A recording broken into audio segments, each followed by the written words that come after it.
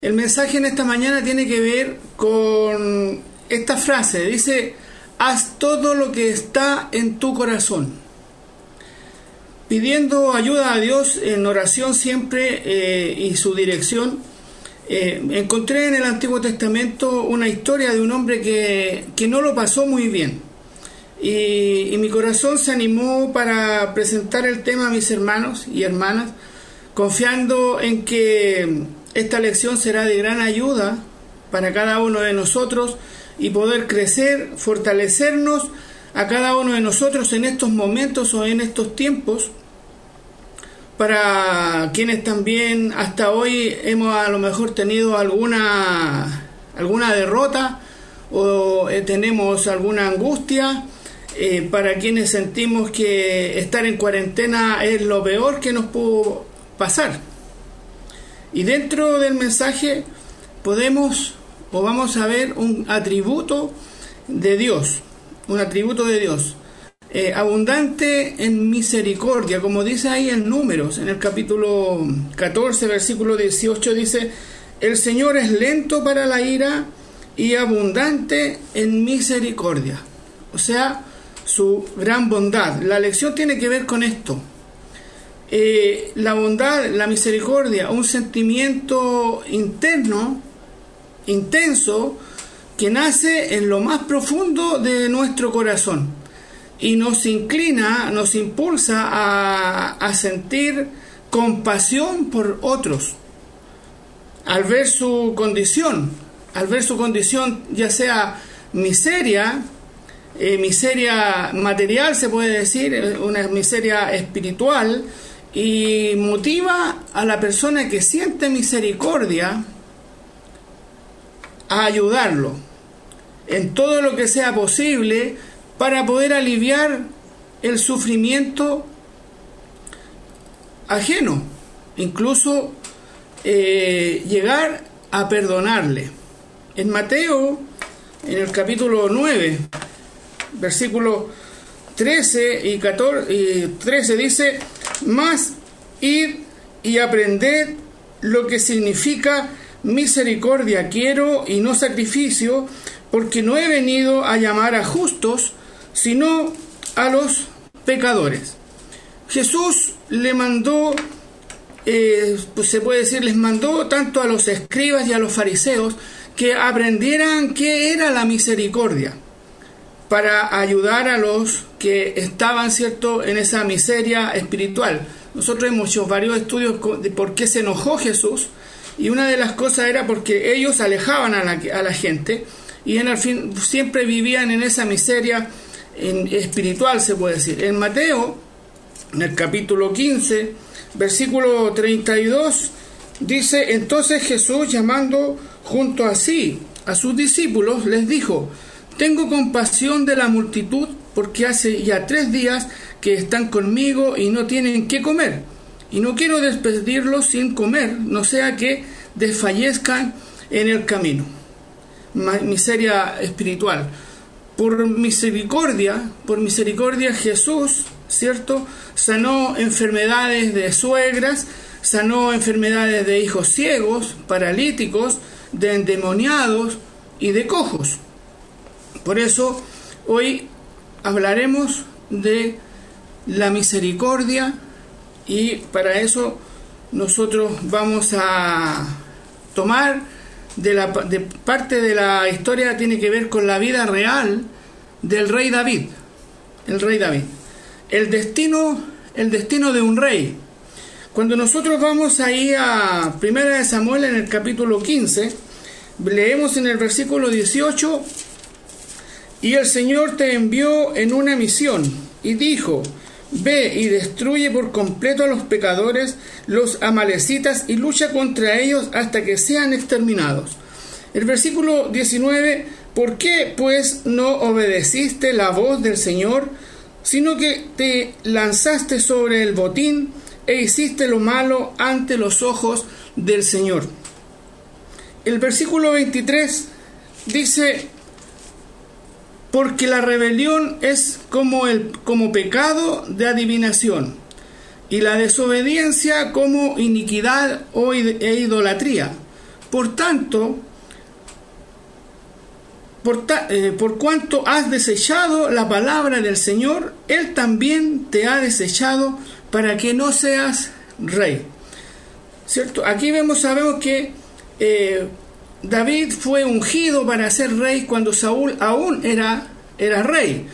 Y Dios desechó a Saúl por su desobediencia, dando la oportunidad a David, ungiéndole por mano de Samuel. Eso lo vemos ahí en el capítulo 16, versículo 13.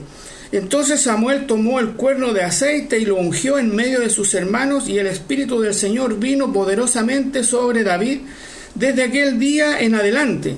Luego Samuel se levantó y se fue a Ramá. El versículo 14 dice: el Espíritu del Señor se apartó de Saúl, y un espíritu malo de parte del Señor le atormentaba. Por eso vemos que David pudo luchar y matar a Goliat, y eso le abrió muchas puertas increíbles. Dios tiene maneras diferentes, formas diferentes de abrirnos a nosotros puertas cuando están cerradas, y utiliza diferentes modos, formas, para poder despertar, ¿cierto?, en nosotros la inquietud, para que nosotros no nos detengamos en las cosas que queremos hacer para Dios. Dios, ¿cierto?, creo que ha preparado para cada uno de nosotros un Goliat. Y de esa manera abrirnos las puertas y así movernos al destino que Él nos está llamando. Cada uno de nosotros tal vez tiene un destino dentro de la congregación, dentro de la iglesia, y Dios nos quiere dar y poner la inquietud así para que no nos detengamos y podamos ir a donde Él quiere. También nosotros leemos en las Escrituras que lo único que David sabía era ser pastor, pastorear ovejas, así como los diferentes discípulos de Jesús eran pescadores. Sin embargo, de pronto David se encuentra en medio de un palacio al servicio del rey. Yo no sé si sabría no sabría cómo vivir en un palacio. Yo no me veo viviendo en un palacio. No sé si tendría la gracia o el carácter. Pero fíjense que David, siendo un pastor, llegó a vivir en un palacio. Además de eso, David era valiente, era humilde, creía y confiaba en Dios, así como nosotros confiamos o lo hacemos hoy en día. David permanecía al lado del rey Saúl, sabía tocar el arpa. En el versículo 16-23 dice: sucedía que cuando el espíritu malo de parte de Dios venía a Saúl, David tomaba el arpa, la tocaba con su mano, y Saúl se calmaba y se ponía bien, y el espíritu malo se apartaba. Deduzco que a nuestro adversario no le gustan los himnos y los cantos de alabanza a Dios. Es bueno, Magdalena siempre coloca muchas veces los himnos de la iglesia en la casa, en la casa, y eso también ayuda a estar en tranquilidad. Fíjese que en ese tiempo, mientras David hacía su trabajo de tocar el arpa, conoció a un joven, al hijo de Saúl, a Jonatán. En 1 Samuel, ahí en el capítulo 18, versículo 1 y 3 dice: y aconteció que cuando él acabó de hablar con Saúl, el alma de Jonatán quedó ligada al alma de David, y Jonatán lo amó como a sí mismo. Versículo 3 dice: entonces Jonatán hizo un pacto con David, porque lo amaba como a sí mismo. Aquí nosotros vemos que se convirtieron en grandes amigos. Ellos sellan su amistad, un pacto, fíjense, entre el hijo de un rey y un siervo del rey. Saúl, ahí en el capítulo 31,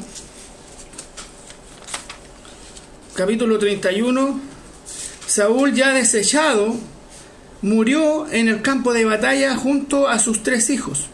Dice ahí: los filisteos pelearon contra Israel, Y los hombres de Israel huyeron delante de los filisteos y cayeron muertos en el monte de Gilboa. Los filisteos persiguieron muy de cerca a Saúl y a sus hijos, y mataron a Jonatán, a Anibadad y a Malquisúa, hijos de Saúl. El versículo 4 dice: entonces Saúl dijo a su escudero: saca tu espada y traspásame con ella, no sea que vengan estos incircuncisos y me traspasen y hagan burla de mí. Pero su escudero no quiso, porque tenía mucho miedo, por lo cual tomó su espada y se echó sobre ella. Versículo 6: y así murió Saúl aquel día junto con sus 3 hijos, su escudero y todos sus hombres. Cuando los hombres de Israel que estaban al otro lado del valle, con los que estaban más allá del Jordán, vieron que los hombres de Israel habían huido y que Saúl y sus hijos habían muerto, abandonaron las ciudades y huyeron. Entonces vinieron los filisteos y habitaron en ellas. Fíjese que Saúl, al momento de morir, tenía una hija, Mical, y Jonatán era padre de un hijo de 5 años. Quedó lisiado de ambos pies. ¿Por qué? Porque cuando supieron que Saúl había muerto, la nodriza, al conocer la noticia de la muerte de Saúl y su hijo, tomó al niño y huyó corriendo, llena de horror, y éste cayó de sus brazos, quedando cojo. Capítulo 4 del 2 de Samuel, versículo 4. Dice: y Jonatán, hijo de Saúl, tenía un hijo lisiado de los pies. Este tenía 5 años cuando de Jezreel llegaron la noticia de la muerte de Saúl, y Jonatán y su nodriza lo tomó y huyó. Pero sucedió que en su prisa por huir, él se cayó y quedó cojo. Su nombre era Mefiboset. Y quedó lisiado de sus piernas, ¿cierto?, por el resto de la vida. David, además de ser un siervo de Dios, era un guerrero. Todos los de la casa de Saúl sabían que, muerto el rey y sus hijos, David sería quien ocuparía ese lugar. Segunda de Samuel, en el capítulo 2, versículo 7, dice: fortaleced pues vuestras manos y sed valientes, porque Saúl vuestro señor ha muerto, y la casa de Judá me ha ungido rey sobre ellos. Pero también nosotros vemos que David era generoso, sabía lo que era ser misericordioso. Muchos de los que habían servido a Saúl temieron por su vida. Muchos huyeron, comenzaron a esconderse, abandonando el palacio. ¿Por qué? Porque el destino del rey quedó sellado en 2 de Samuel, en el capítulo 5, versículos del 1 al 4. Dice: entonces todas las tribus de Israel fueron a David en Hebrón y dijeron: henos aquí, hueso tuyo y carne tuya somos. Ya de antes, cuando Saúl aún era rey sobre nosotros, eras tú el que guiaba a Israel en sus salidas y entradas, y el Señor te dijo: tú pastorearás a mi pueblo Israel y serás príncipe sobre Israel. Vinieron pues todos los ancianos de Israel al rey de Hebrón, y el rey David hizo un pacto con ellos en Hebrón delante del Señor. Luego ungieron a David como rey sobre Israel. 30 años tenía David cuando llegó a ser rey, y reinó 40 años. Le construyeron una casa en Sión, y él la llamó la ciudad de David. Y David comprendió también en ese entonces, comprendió muchas cosas. Incluso llegó a tener temor del Señor aquel día cuando murió Usa. Al parecer, la nodriza, los siervos leales que tenía Jonatán, escondieron al niño de 5 años, ya que temieron por su vida, y el niño desapareció. Pasó mucho tiempo. Después, cuando apareció, este joven. Tal vez nosotros podemos ver que fue una tragedia para el niño, porque era un niño sano y quedó lisiado.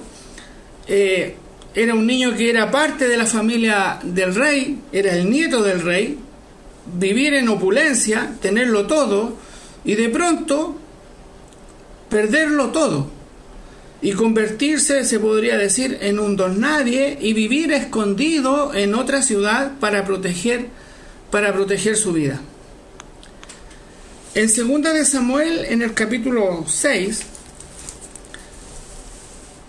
versículo 17, dice: metieron el arca del Señor y la colocaron en su lugar dentro de la tienda que David había levantado para ella. Y David ofreció holocaustos y ofrendas de paz delante del Señor. El capítulo 7, en el versículo 1, dice: sucedió que cuando el rey ya moraba en su casa y el Señor le había dado descanso de sus enemigos por todos lados, el rey dijo al profeta Natán. Fíjese que sucedió cuando él moraba en su casa. Él tenía descanso, tenía tranquilidad, ¿ya?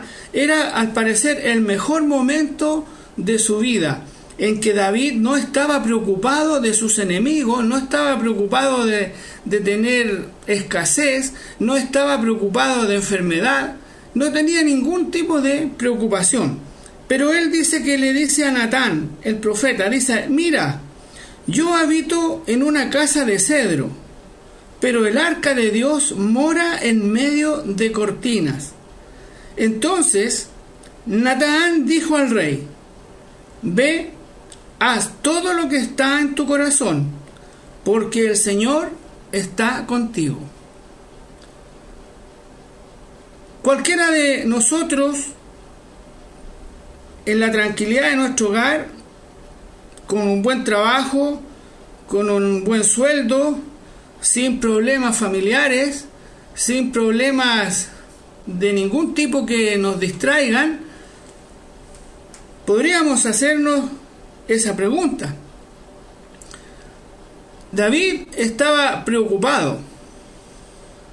Mira, yo habito en una casa de cedro, pero el arca de Dios en medio de cortinas.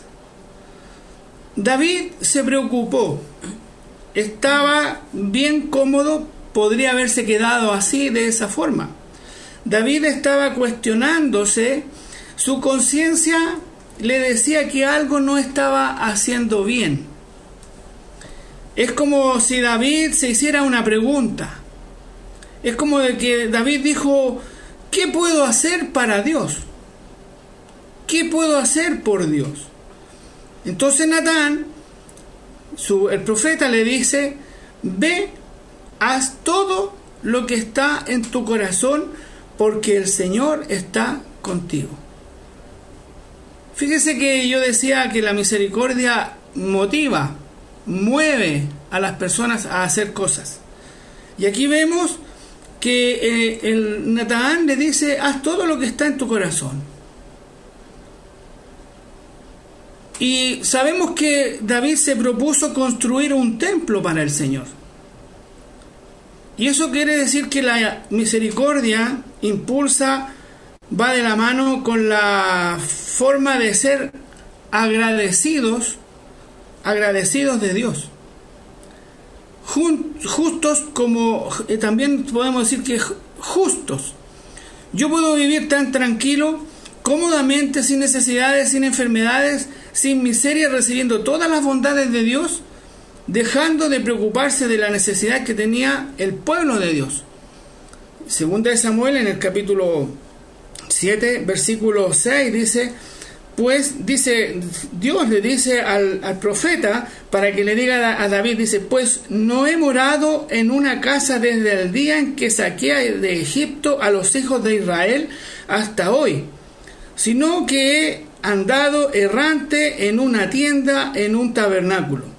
Donde quiera que he ido con todos los hijos de Israel, hablé palabra alguna de las tribus de Israel, a la cual haya ordenado que pastoreara a mi pueblo Israel, diciendo: ¿por qué no me habéis edificado una casa de cetro?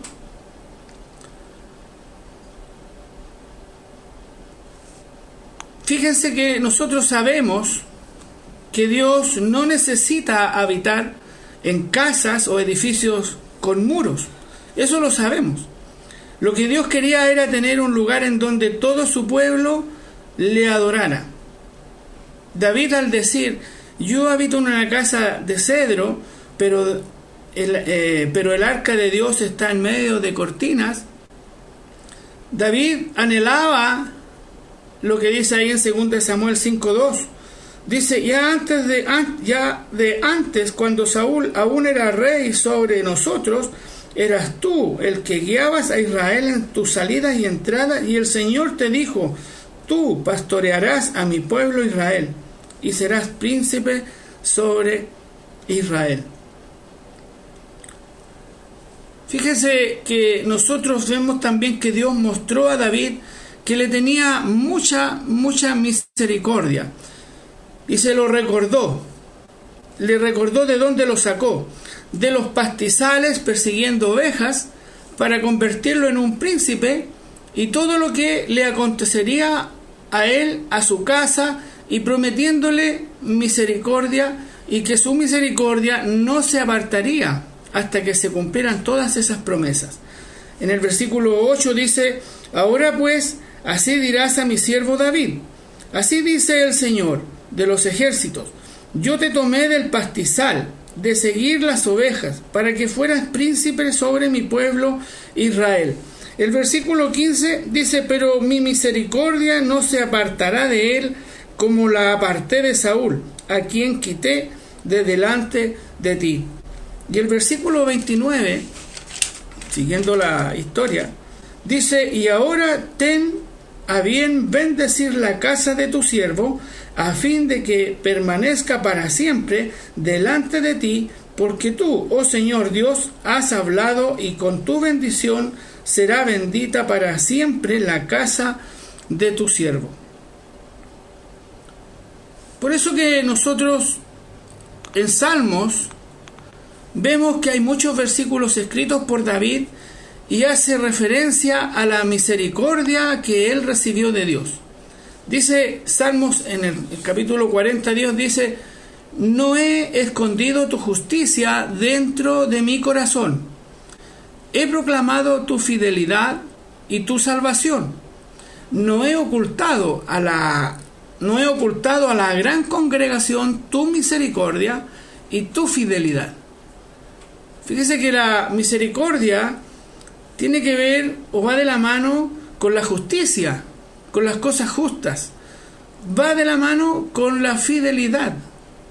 Fidelidad. Ya tiene que ver con eso. También la misericordia va de la mano con el amor, la lealtad y, como decía recién, la fidelidad. En 2 de Samuel, en el capítulo 9, versículos del 1 al 13, en donde está la historia, ahí después de muchos años, ya aparece nuevamente este joven, en este caso Mefiboset. La misericordia va de la mano con el amor, la lealtad, la fidelidad. Cuando nosotros leemos el capítulo 9, del versículo del 1 al 13, nosotros vemos que se repite la palabra misericordia 3 veces. En el versículo 1 dice: dijo David: ¿hay todavía alguno que haya quedado de la casa de Saúl para que yo le muestre bondad por amor a Jonatán? Aquí se entiende de que bondad, misericordia. Versículo 3, y dijo el rey: ¿no queda aún alguien de la casa de Saúl a quien yo pueda mostrar la bondad de Dios? Nosotros vemos en el versículo 7, David le dijo: no temas, porque ciertamente te mostraré bondad por amor a tu padre Jonatán, y te devolveré toda la tierra de tu abuelo Saúl, y tú comerás siempre a mi casa. La palabra hebrea Gesed, nosotros en el idioma español tratamos de buscar una palabra que capte el significado, pero las traducciones normalmente muestran su significado como bondad o compasión, que serían como los sinónimos. También podríamos decir que misericordia podría ser amor constante, amor continuo, que nos acerca, ¿cierto?, un poco a su significado. Es un mandamiento para el cristiano hacia el prójimo. En nuestro tiempo, desde Jesús. Desde Jesús. Fíjese ahí en Lucas, en el capítulo 10, versículo 36, vemos que Jesús le enseñó la lección a un cierto intérprete de la ley en la parábola del buen samaritano. Fíjese, voy a leer capítulo 10 de Lucas, versículo 33. Dice: pero cierto samaritano que iba de viaje llegó a donde él estaba, y cuando lo vio tuvo compasión. El versículo 36 dice: ¿cuál de estos tres piensas tú que demostró ser prójimo del que cayó en manos de salteadores? Todos conocemos la historia y la hemos leído. Versículo 37 dice: y él dijo: el que tuvo misericordia de él. Y Jesús le dijo a este cierto intérprete de la ley, le dijo: ve y haz tú lo mismo. O sea, es un mandamiento, se puede decir no directo, pero podemos darnos cuenta de que le está diciendo a este intérprete de la ley que no sabía, que no entendía lo que era la misericordia. ¿Por qué? Porque hay otro versículo que dice que tenían que ir y aprender qué es lo que era la misericordia. Por eso dice: misericordia quiero y no sacrificio. Dice que nosotros podemos entender que Dios nos da a cada uno la oportunidad. Dios nos ha dado diferentes oportunidades a cada uno para que la pongamos en práctica. Para que lo pongamos en práctica, siendo nuestra decisión aceptar si lo hacemos de verdad o no. Mateo, en el capítulo 5, versículo 7 dice: bienaventurados los misericordiosos, pues ellos recibirán misericordia. O sea, una promesa para quienes la ponemos, si la ponemos en práctica, una promesa, ¿ya?, cuando la hacemos o lo hacemos de verdad. También David era poderoso. Dice la escritura que era poderoso y de renombre. En el capítulo 8, en el versículo 13, dice: y se hizo David de renombre cuando regresó de derrotar a 18,000 arameos en el valle de Sal. El 14, puso guarniciones en Edom, por todo Edom puso guarniciones, y todos los edomitas fueron siervos de David. Y el Señor daba la victoria a David donde quiera que iba. David reinó sobre todo Israel y administraba justicia y derecho a todo el pueblo. Fíjese que el Señor le daba la victoria a David donde quiera que él iba. Reinaba y administraba justicia a su pueblo y derecho a todo el pueblo. Fíjese que en eso estaba él, cuando un día, por eso dice que pasaron muchos años, un día dice que se hace otra vez una pregunta a David. Vuelve él a cuestionarse y a hacerse una pregunta.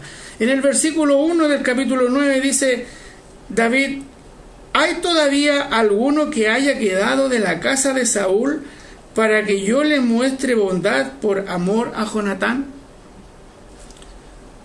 Es como si se dijera a sí mismo: ¿qué puedo hacer por otro? ¿Qué puedo hacer por otros? Dios ha hecho tanto por mí. Segunda de Samuel, en el capítulo 7, versículo 24, dice: pues tú has establecido para ti y a tu pueblo Israel como pueblo tuyo para siempre, y tú, Señor, has venido a ser su Dios.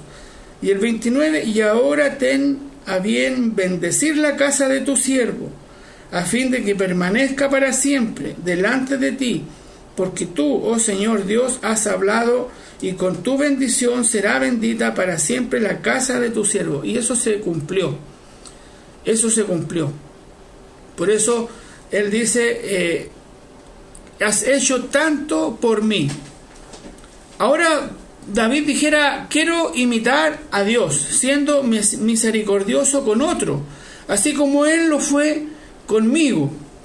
Es una pregunta tal vez que podríamos o deberíamos hacer también nosotros. ¿Qué puedo hacer por otro? ¿Qué puedo hacer por mi prójimo? David pregunta si hay alguien de la casa de Saúl a quien él pueda mostrar bondad, mostrar su misericordia, su compasión, basado no solo en palabras, sino en un sentimiento de amor y de querer cumplir, de querer respetar su palabra con el pacto que él había hecho con Jonatán. No es alguien que lo está instigando, no es alguien que lo está presionando, empujando a David para que muestre misericordia, sino que no lo están impulsando, no lo están obligando a cumplir con su palabra y ser bondadoso con otros. Tan solo la pregunta muestra el sentir de David, el amor, la bondad. Tenemos que recordar que Saúl se hizo enemigo de David, y en esos tiempos era costumbre que el nuevo rey masacrara a las familias, a los servidores leales del rey, a fin de asegurar su mandato. Como decía yo, Mical era la hija de Saúl. En el capítulo 6 de Segunda de Samuel, capítulo 6, en el versículo 16 dice: sucedió que cuando el arca del Señor entraba a la ciudad de David, Mical, hija de Saúl, miró desde la ventana y vio al rey David saltando y danzando delante del Señor, y lo menospreció en su corazón. El versículo 23 dice: y Mical, hija de Saúl, no tuvo hijos hasta el día de su muerte. O sea, aquí yo entiendo que Mical, después que murió el rey Saúl, vivía en la ciudad de David. Al parecer le perdonó la vida. Murió de vejez sin hijos. O sea, David fue en contra del principio de la venganza y en contra del principio de esa, se puede decir, como autopreservación del rey, y de mantener siempre su mandato, y preguntó qué podía hacer por la familia de su enemigo. Versículos 2 y 4 al 4 dice ahí que eres tú Siba, dice: y había un siervo de la casa de Saúl que se llamaba Siba, y lo llamaron ante David, y el rey le dijo: ¿eres tú Siba? Y él respondió: tu servidor. Y dijo el rey: ¿no queda aún alguien de la casa de Saúl a quien yo pueda mostrar la bondad de Dios? Y Siba respondió al rey: aún queda un hijo de Jonatán, lisiado de ambos pies. El rey le dijo: ¿dónde está?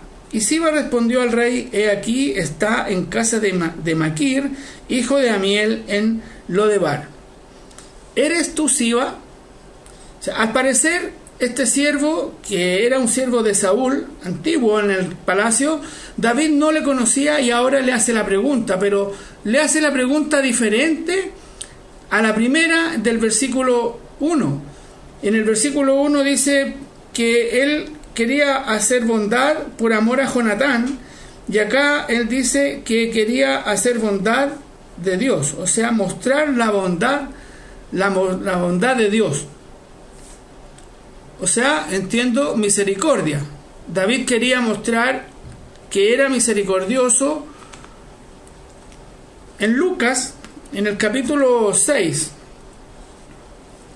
versículo 35, dice: antes bien, amad a vuestros enemigos y haced bien y prestad no esperando nada a cambio, y vuestra recompensa será grande y seréis hijos del Altísimo, porque Él es bondadoso con los ingratos y perversos. Sed misericordiosos, así como vuestro Padre es misericordioso. Además de eso, vemos que David se esfuerza también en hallar a una persona para preguntarle si acaso había alguien más en la casa para poder hacer bondad. Podemos deducir que la misericordia, fíjense, la misericordia no espera ser buscada. Más bien ella está en la búsqueda. La misericordia es como que da el primer paso. La misericordia se esfuerza para encontrar a quien dar ese amor, esa bondad, ese perdón. En el Nuevo Testamento tenemos el ejemplo en Juan capítulo 3, versículo 16, versículo conocido por todos nosotros, que Dios, cierto, no estimó, sino que dio a su Hijo. Nos amó tanto que dio a su Hijo. El rey pregunta: ¿dónde está? En el versículo 4. Y Siba respondió al rey: he aquí está en la casa de Maquir, hijo de Amiel, y en Lodebar. David solo pudo enterarse de que había un descendiente de Saúl que aún seguía con vida, y solo podía enterarse de dónde estaba a través de este siervo llamado Siba. ¿Esto qué significa? Significa que Mefiboset vivía escondido en un lugar desconocido para nosotros, no para David, porque Lodebar era un lugar, estaba ubicada al oriente del río Jordán, en Manasés, cerca de Hebrón, en donde nadie lo buscó desde que murió Jonatán, su padre, cuando él tenía 5 años. ¿Por qué Lodebar? Lodebar, cuando uno busca su significado, es una ciudad, un lugar de miseria, de pobreza. La traducción dice tierra seca, pasto seco, o sea, un lugar de los despojados de fe. También se hace referencia a un lugar como Debir, en Primera de Crónicas, en el capítulo 6, ese mismo lugar lo menciona como, o lo traduce como Debir. Fíjese que este joven debe haber crecido entre penumbras, en un lugar en que no era su casa, lo que lo pone en una posición más baja. No saldría a ningún sitio, ya que era lisiado, no podía movilizarse con facilidad. Mientras crecía, tal vez pasaría por su mente las victorias que su padre y su abuelo habrían vivido de acuerdo a lo que le contaban los siervos, lo que le contaban. Tal vez estaba lleno de incertidumbre al decirle: tu padre y tu abuelo murieron en una batalla. Tal vez el que peleaba contra ellos quiera vengarse y te busque. Mefiboset estaría lleno también de temores, de preocupación. Vivió acomplejado, carente de toda bendición, escondido en Lodebar, que también significa ciudad sin pan. Y al buscar este nombre en el original, uno puede descubrir que significa mucho más que eso, como también lugar de la soledad, desesperanza. Ahí vivía Mefiboset. Después de haber sido el nieto del rey, parte de la familia real, no tenía nada. Más encima, de pronto, un día alguien toca a su puerta, y al abrir la puerta aparece un varón que le dice: vengo de parte del rey David a ver al hijo de Jonatán. Fíjese qué habrá pensado Mefiboset. Tal vez su primer pensamiento habrá sido: hoy es mi último día. Finalmente me encontraron. No podré escapar. No podré esconderme más.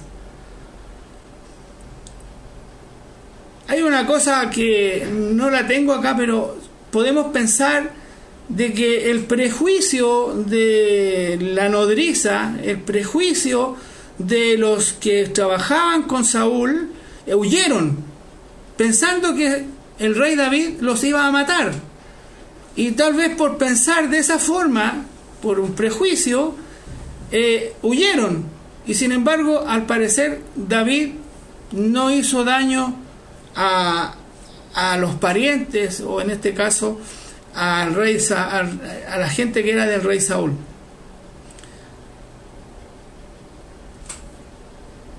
El rey, en el versículo 5, 6 y 7 dice: entonces el rey David mandó a traerlo de la casa de Maquir, hijo de Amiel de Lodebar, y Mefiboset, hijo de Jonatán, hijo de Saúl. Vino a David, y cayendo sobre su rostro se postró, y David dijo: Mefiboset. Y éste respondió: he aquí tu siervo. David le dijo: no temas, porque ciertamente te mostraré bondad por amor a tu padre Jonatán, y te devolveré toda la tierra de tu abuelo Saúl, y tú comerás siempre a mi mesa. El rey pedía que Mefiboset, el hijo de Jonatán, se presentara ante él, y así obedeció y se presentó ante el rey David. Se humilló delante del rey David, porque dice: y cayendo sobre su rostro se postró, tal vez buscando de su misericordia, porque él no sabía hasta ese momento para qué lo llamaban. Lo encontraron. David lo miró y le dijo: no tengas temor, no te traje aquí para hacerte mal, sino para decirte que por amor a tu padre haré misericordia y bondad, devolviéndote todo lo que era de tu abuelo. David hizo esto con liberalidad. David lo hizo con alegría, por amor al pacto que hice con tu padre. Te regresaré todo lo que habías perdido. Cuando nosotros leemos los versículos 8, 9 y 10, dice: se postró él de nuevo y dijo: ¿Quién es tu siervo para que tomes en cuenta a un perro muerto como yo? Entonces el rey llamó a Siba, siervo de Saúl, y le dijo: todo lo que pertenecía a Saúl y a su casa lo he dado al nieto de tu señor, y tú, tus hijos y tus siervos cultivaréis la tierra para él, y le llevarás los frutos para que el nieto de tu señor tenga alimento. Sin embargo, Mefiboset, nieto de tu señor, comerá siempre a mi mesa. Siba tenía 15 hijos y 20 siervos. Respondió Siba al rey: conforme a todo lo que mi señor el rey mande a su siervo, así hará tu siervo. Y Mefiboset comió a la mesa de David como uno de los hijos del rey. David dice que llama a Siba, siervo de Saúl, y ahora el criado de Mefiboset, y le dice: quiero que siembres, quiero que trabajes para él, que le sirvas, y todo lo que siembres y coseches lo pongas en su granero para el hijo de tu señor. Fíjese que en el versículo 12 dice: Mefiboset tenía un hijo pequeño que se llamaba Micaía, pero dice de que Mefiboset iba a comer todos los días a la mesa de David.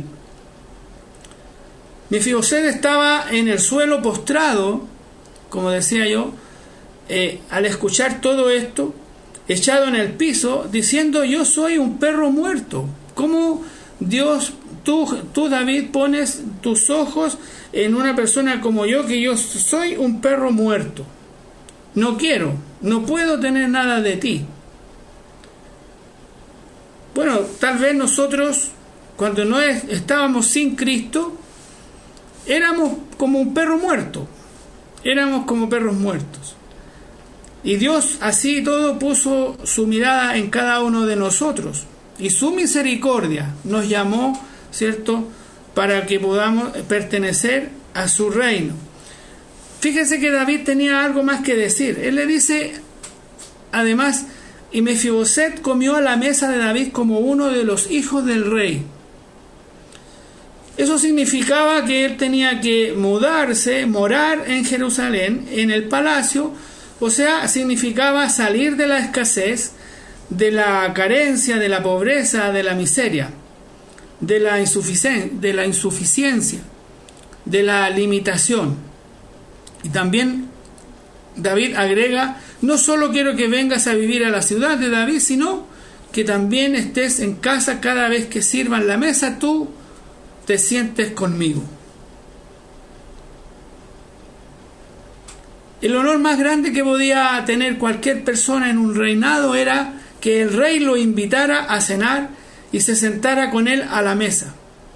Así como nosotros, los cristianos, cuando fuimos llamados a este reino, que es la iglesia, y nos sentamos cada primer día de la semana para poder participar y comer con la cena del Señor. Cuando oyó David decir esto, supongo que en este caso, cuando Mefiboset escuchó a David decir estas cosas, yo creo que ahí recién como que empezó a entender que estaba recuperando todo lo que se supone él creía perdido.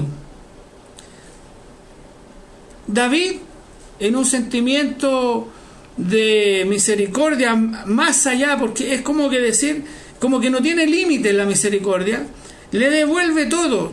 Dice que le entregó todas las tierras de su abuelo, todo lo que le pertenecía. No se quedó con nada. Por eso decía yo de que en este caso no había ningún deseo de no ser menos generosos, o que David tuviese como un sentimiento de que quería quedarse con algo. No, le voy a dar la mitad nomás porque esto otro sino que le entrega todo. Y ahí recién en este caso Mefiboset estaba entendiéndolo, que todo aquello que él había soñado le había sido devuelto, que a partir de ese momento contaba con la seguridad y la protección del rey, así como nosotros al momento de ser bautizados, al momento de convertirnos al cristianismo, cuando queremos ser parte de ese pueblo de Dios, contamos al momento de bautizarnos con la seguridad y la protección de Dios, con la gracia de Dios, el respeto de todo el reino, porque el rey lo había invitado. A nosotros nos invitó el rey a su pueblo, a su tierra, a su iglesia. Fíjense que David fue en contra de toda costumbre al mostrar misericordia y al mostrar bondad con un heredero de otro rey, dejando que este descendiente, fíjese, viviera abiertamente entre el pueblo de Dios, así como nosotros cuando aceptamos a Cristo, vivimos abiertamente en el pueblo de Dios. Como conclusión, varias conclusiones, podríamos decir que la gracia de David hacia Mefiboset es una imagen maravillosa de la gracia de Dios para con nosotros. Nosotros éramos Mefiboset y Él nos sacó de la ruina, nos sacó por su gracia, por su maravillosa gracia, por su misericordia, nos liberó. Debemos mostrar misericordia de Dios a otros, así como decía el texto, haciendo todo lo que esté en nuestro corazón, como le respondió el profeta a David. Antes nosotros nos escondíamos, éramos pobres, débiles, cojos, temerosos antes de que nuestro rey viniera a nosotros y nos perdonara nuestros pecados. La bondad de nuestro rey, se puede decir, es extendida a nosotros por y para el bien de otros. Por el bien y para el bien de otros. La bondad del rey se basó en el cumplimiento de un pacto. Dice la palabra que lo vil y menospreciado de este mundo escogió Dios. La iglesia, el evangelio, es como David, porque fuimos sacados de Lodebar por un rey que podía haber hecho juicio contra nosotros, pero por amor a uno que hizo pacto con él, en este caso Abraham, su amigo, Jesucristo en la cruz, el pacto, tomó el reinado y ahora nos llamó a su corte. En este caso Mefiboset estaba lisiado, su enfermedad no desapareció. Cuando el rey lo llamó, él cambió su vida, estaba mucho mejor, pero aún estaba lisiado. Así como cualquiera de nosotros que debe estar luchando, ¿cierto?, continuamente contra un aguijón. También tenemos que recordar que somos siervos del Rey. Podemos compararnos con este joven porque somos iguales. Cuando estábamos fuera de Cristo, vivíamos en Lodebar. Sin Él estábamos en pecado, en ruina, en escasez, llenos de temores, ansiedades y complejos. Cuando uno de nosotros vino de su propio Lodebar, cada uno de nosotros tiene su propia historia. Vivíamos a lo mejor cada uno un diferente Lodebar antes de ser cristianos. Deberíamos buscar cada uno movido a misericordia a los pobres, a los incapacitados, a los que se ocultan, para que no conozcamos su condición de miseria, para ayudarlos a salir de esta, para bendecirles. Así como Jesús le dijo a este cierto intérprete que no entendía: misericordia quiero y no sacrificio. Ve tú y haz lo mismo.